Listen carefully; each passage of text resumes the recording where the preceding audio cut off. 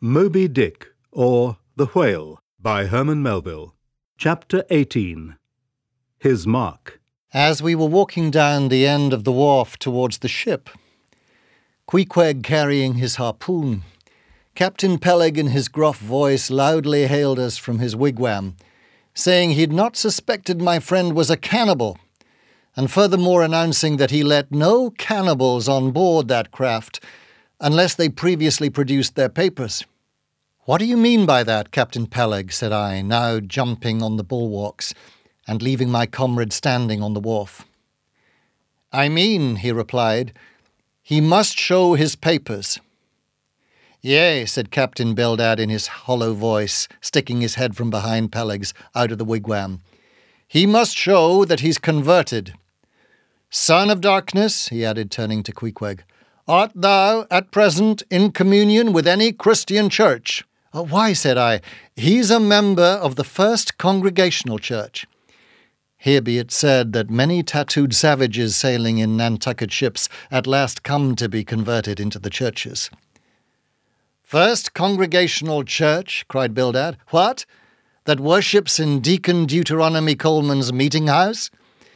And so saying, taking out his spectacles, he rubbed them with his great yellow bandana handkerchief, and putting them on very carefully came out of the wigwam, and leaning stiffly over the bulwarks, took a good long look at Queequeg.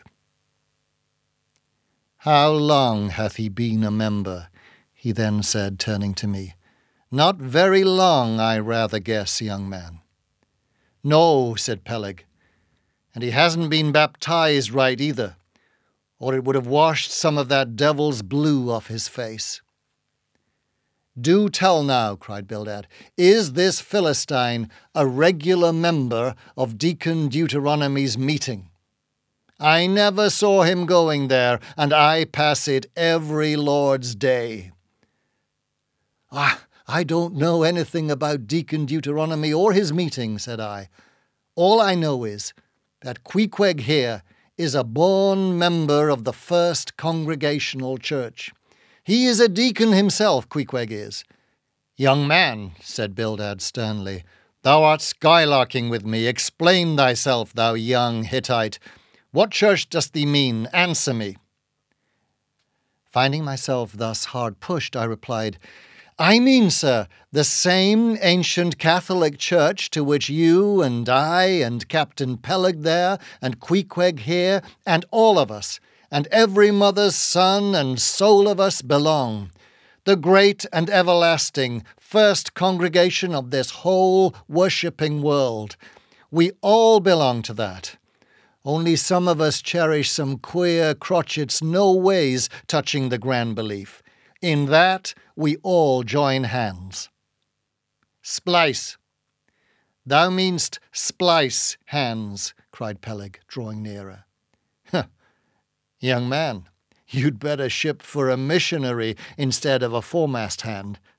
I never heard a better sermon. Deacon Deuteronomy, why, Father Mapple himself couldn't beat it, and he's reckoned something. Come aboard, never mind about the papers. I say, tell Quohog there, what's that you call him? Tell Quohog to step along. By the great anchor, what a harpoon he's got there. That looks like good stuff, that, and he handles it about right. I say, Quohog, whatever your name is, did you ever stand in the head of a whaleboat? Did you ever strike a fish?"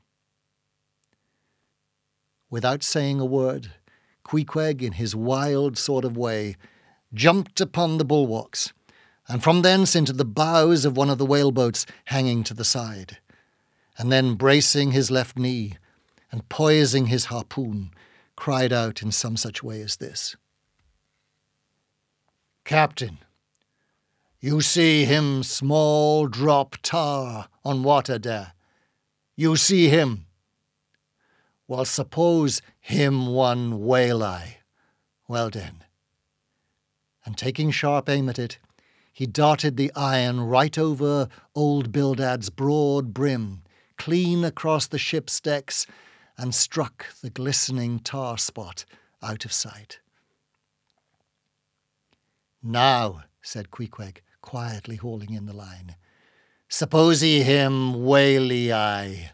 Why, Dad whale, dead." "Quick, Bildad," said Peleg, his partner, who, aghast at the close vicinity of the flying harpoon, had retreated towards the cabin gangway. "Quick, I say, you, Bildad, and get the ship's papers. We must have Quohog, in one of our boats." "Look ye, Quohog, we'll give ye the 90th lay, and that's more than ever was given a harpooner yet out of Nantucket." So down we went into the cabin, and to my great joy, Queequeg was soon enrolled among the same ship's company to which I myself belonged. And when all the preliminaries were over, and Peleg had got everything ready for signing, he turned to me and said, "I guess Quohog there don't know how to write, does he? I say, Quohog, blast ye, dost thou sign thy name or make thy mark?" But at this question, Queequeg, who had twice or thrice before taken part in similar ceremonies, looked no ways abashed, but taking the offered pen, copied upon the paper in the proper place an exact counterpart of a queer round figure which was tattooed upon his arm, so that through Captain Peleg's obstinate mistake touching his appellative, it stood something like this: Quohog, his X mark.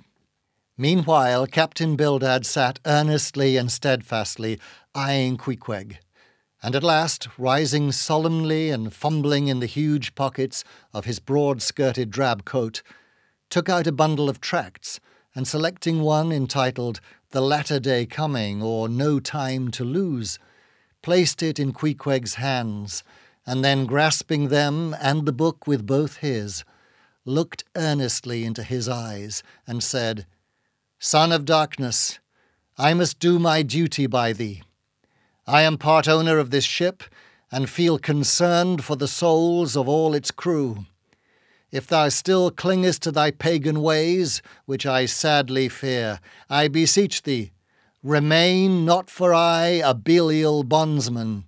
Spurn the idle bell and the hideous dragon. Turn from the wrath to come. Mind thine eye, I say. O goodness gracious, steer clear of the fiery pit." Something of the salt sea yet lingered in old Bildad's language, heterogeneously mixed with scriptural and domestic phrases. Avast there, Bildad! Avast now, spoiling our harpooner," cried Peleg. "Pious harpooners never make good voyages. It takes the shark out of 'em. No harpooner is worth a straw who ain't pretty sharkish.